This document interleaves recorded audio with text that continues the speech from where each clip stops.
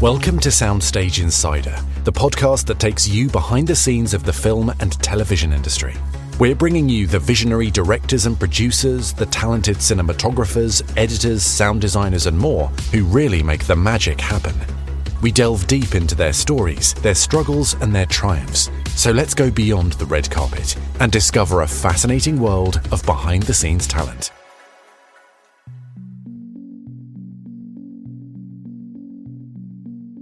Hello there, welcome to the Soundstage Insider podcast.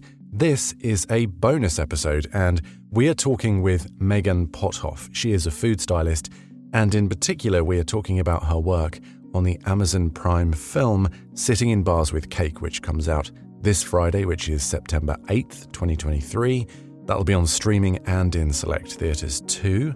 And I wanted to talk to Megan because we have never talked to a food stylist before. It's a really, really interesting subject, something that I have never heard much about before, for sure. And particularly with this film, cake being such an important, almost character in the film, I thought it was a perfect opportunity to talk to Megan. So I'm not going to drag this out any longer. I always say that and I always end up dragging it out too long. But I'm just really excited for you to listen to this. We're back soon with regular episodes. I'm lining up a whole bunch of people now. And yes, I hope you enjoy the episode and I'll see you soon. Here's our interview with Megan Potthoff.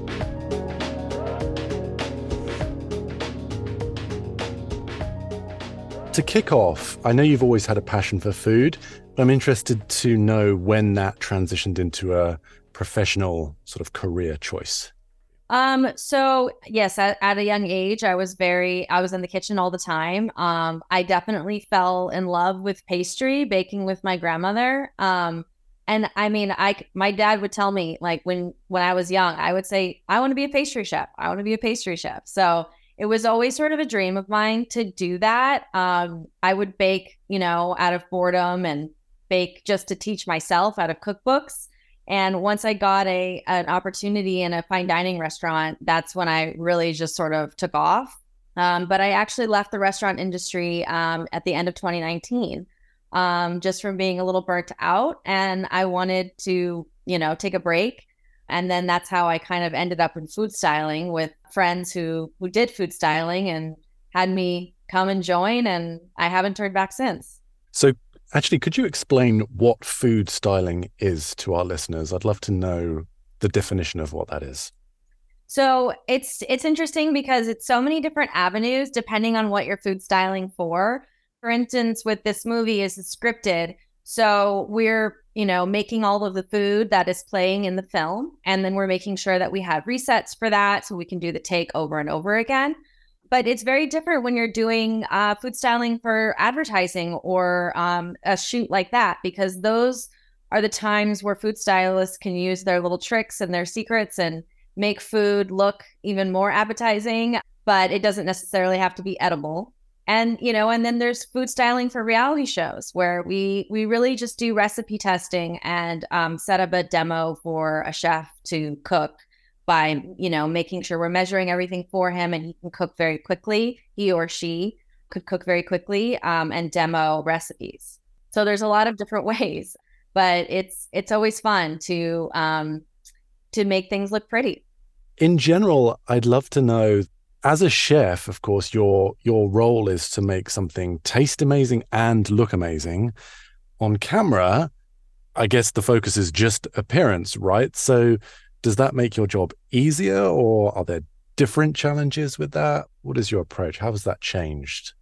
Yes, it is. It is mainly visual. We really just want to make it look really great. I think sometimes I have a hard time with that because of my chef background. I actually can't help myself but to make it taste good too, because, someone's eating it and, not everyone goes about it that way, but I take pride in what I do, and having the chef background, and pastry background allows me to do that.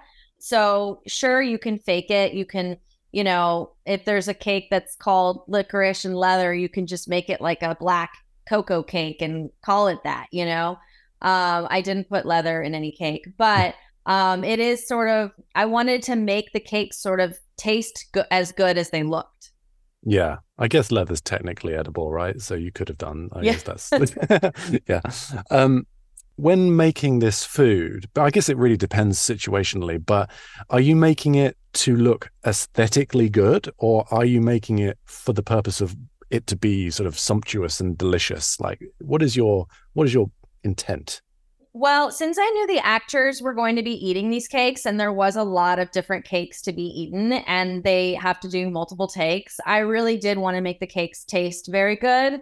In fact, I would get compliments on how good they were, so it was great.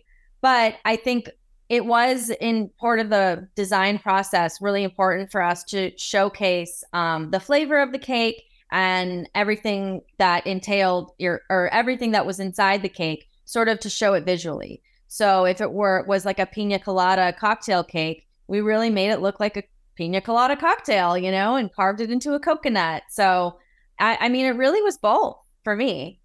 Do you have any examples of how you make something look particularly delicious, like that you wouldn't do in the restaurant industry, but you do on film, like maybe some little tricks or examples of what you would do? I know you said in advertising it's a bit different, right? Than Right, right. I mean, with this, not necessarily, but I think sometimes, like, I can give an example of if you're cutting a piece of cake, and when you cut it, sometimes the crumbs run through the frosting and all of that. So if you cut a wedge of cake and then you put the wedge of cake on its side, sometimes what we'll do is we'll fill the lines where there's frosting, refill them, and like make it look like this perfect slice of cake by adding more filling and making it read like a really, really beautiful slice. Because it's not always the case when you just slice a piece of cake, crumbs run through and it doesn't always look beautiful.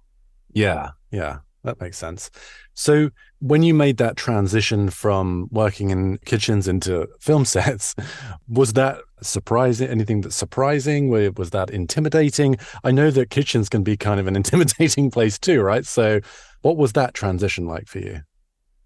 So when I first got into it, it really wasn't that long ago. It was about 3 years ago. I was doing reality, so I was on a team, a culinary team. So it wasn't as intimidating because it was like I was with all my friends and we were just cooking and making food look beautiful. But I think it was when my first day on a movie or TV show set where it was like very intimidating because I didn't know how the world worked. And so you're just there and you're making food look pretty and you're just waiting for them to tell you what they need and then you do it. But I didn't know what to expect. And I also could be a little bit timid and shy sometimes. So, I was definitely very nervous on my first day on like a TV show. And everyone has a different title and they're all running around like crazy people. And Right. And it's totally different doing something scripted than it is when you're doing like a reality, it's a totally different vibe, and different expectations. So are there any skills or approaches that you take from working in high-end restaurants onto the film set, more sort of general principles of approach to work or something like that, I guess?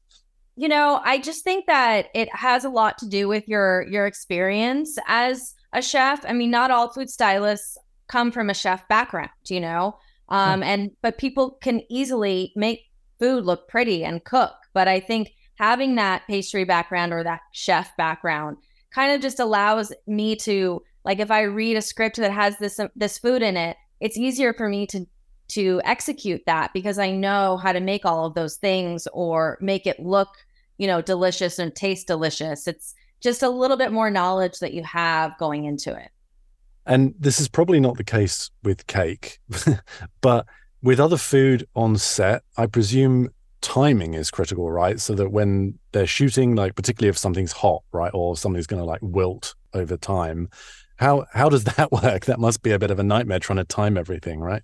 Right. So we do usually have like a little bit of a setup on set where we have like, either our air fryer or toaster oven or hot plate. So we're able to cook things and heat them and make them fresh for the actor to eat.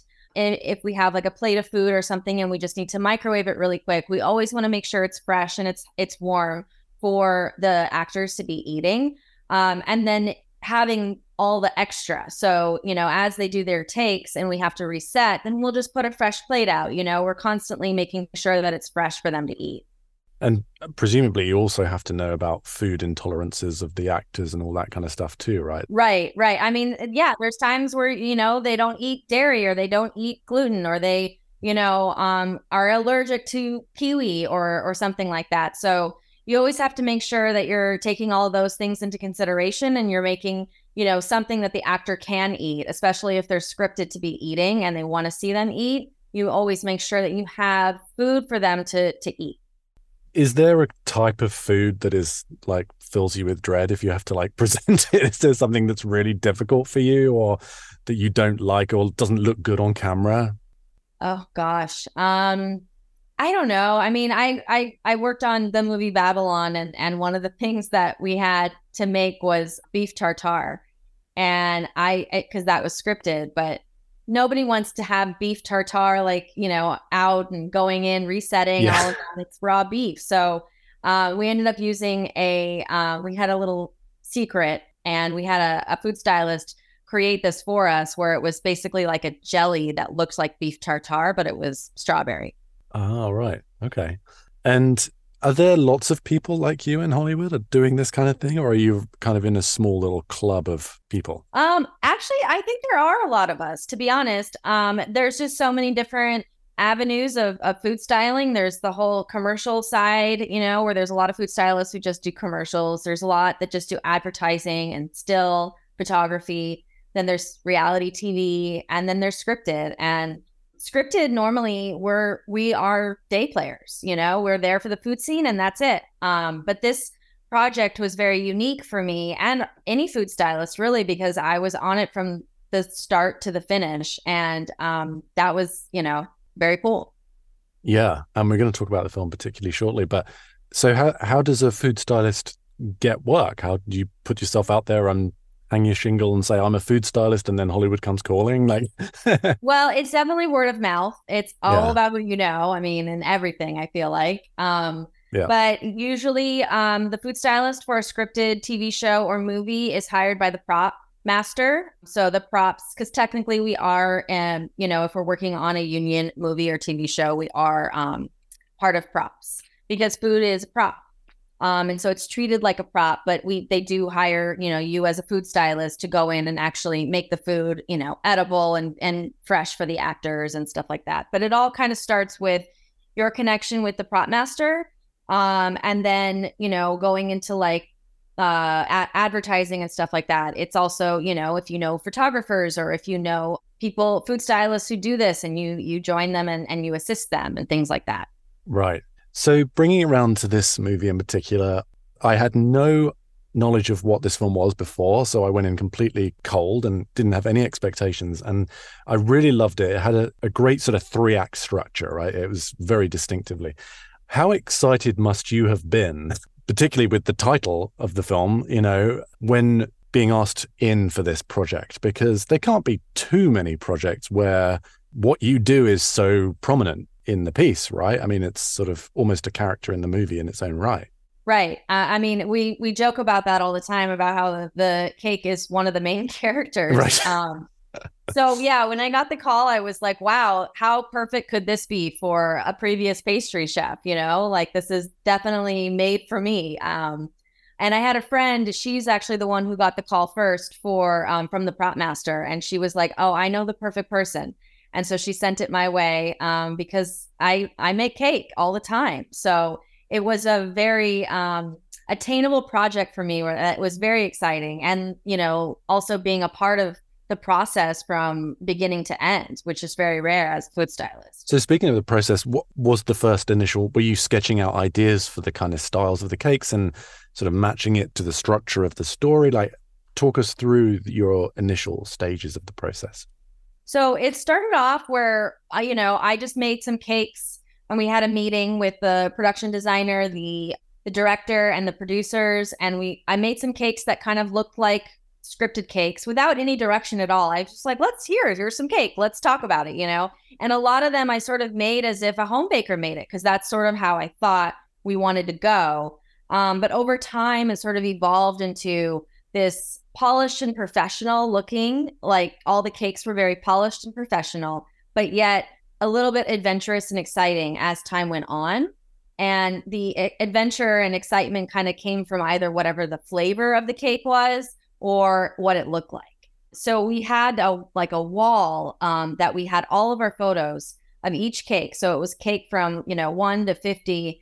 It actually wasn't 50, but all the numbered cakes on the wall. And we would put our inspo of it and we talk about it. We were all on the same page. And then every Friday I would come in with 3 more designs.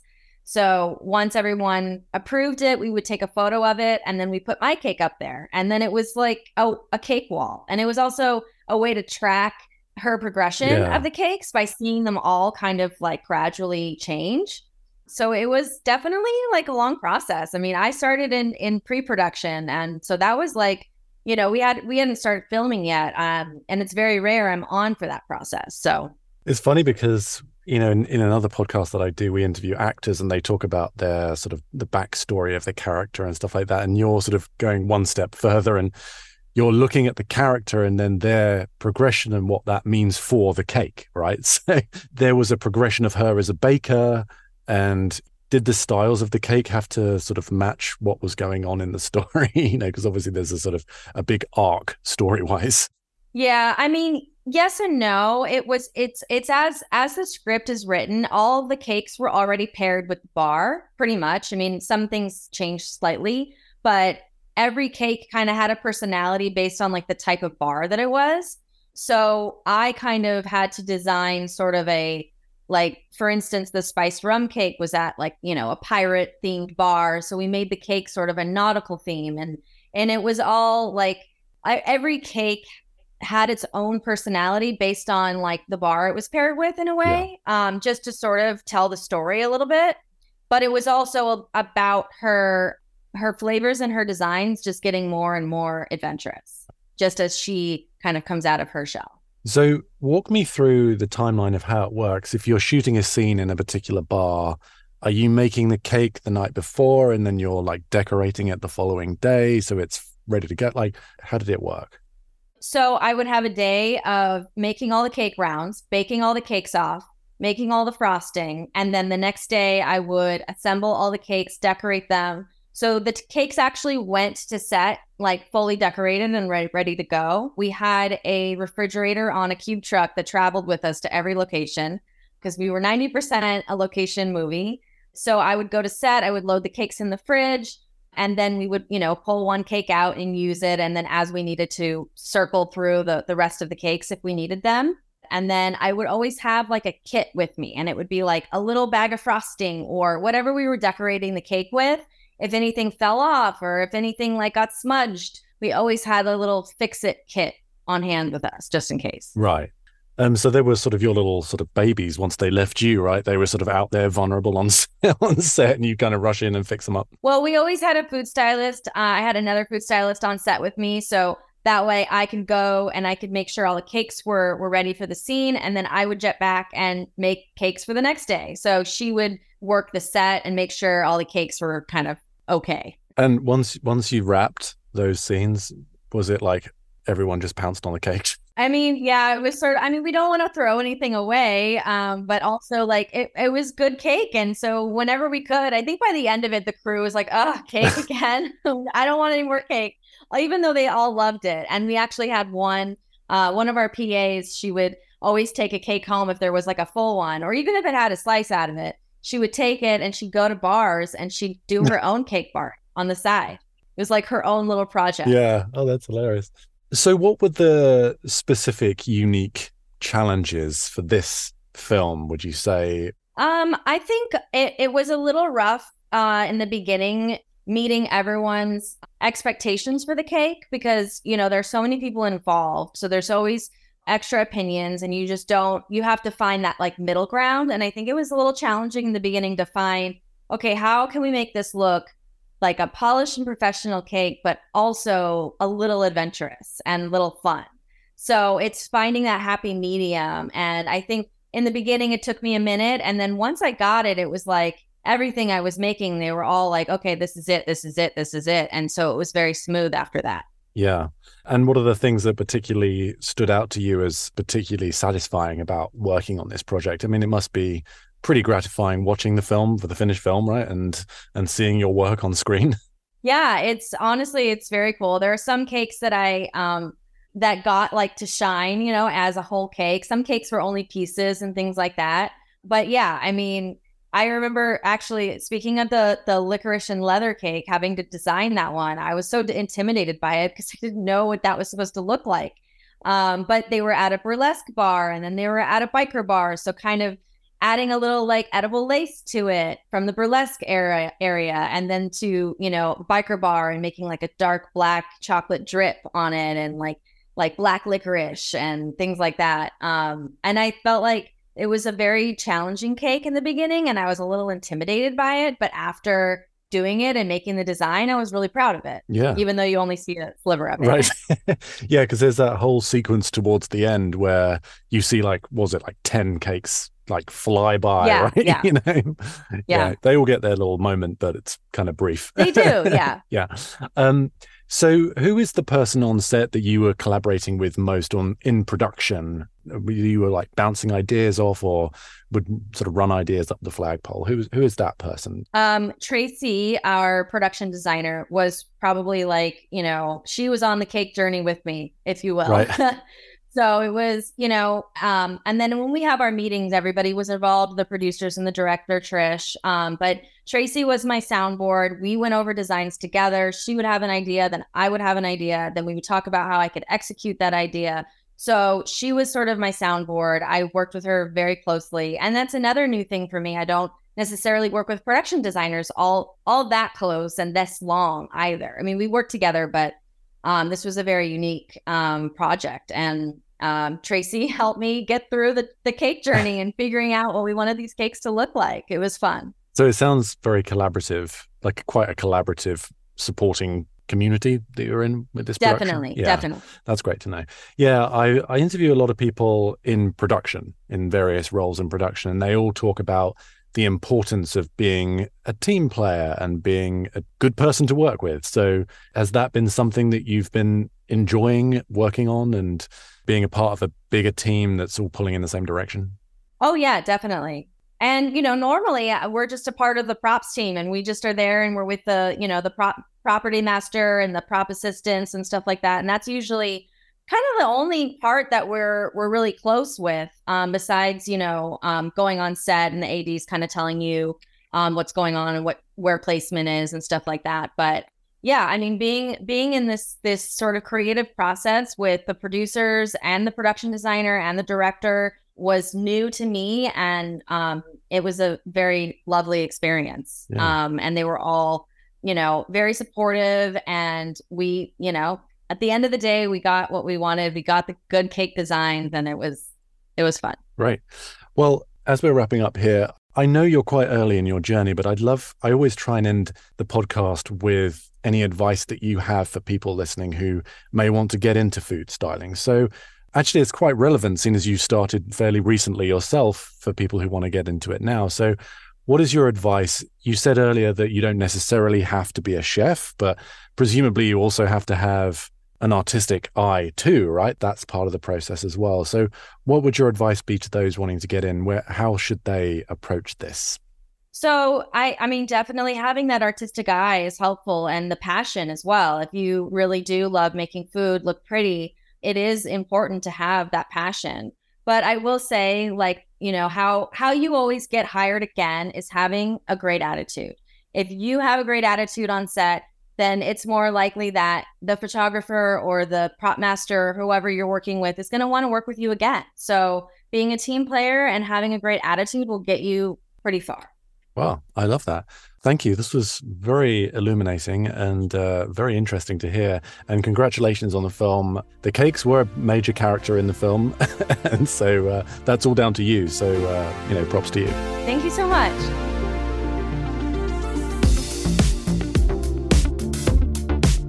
Thank you so much for listening to the Soundstage Insider podcast. My name's Jamie. I'm the host and producer of the show. This has been an RPS audio production. To find out more about the podcast, check out the show notes and also connect with us on social media. We are Soundstage Insider on Instagram and Soundstage In on Twitter. And I'll see you soon.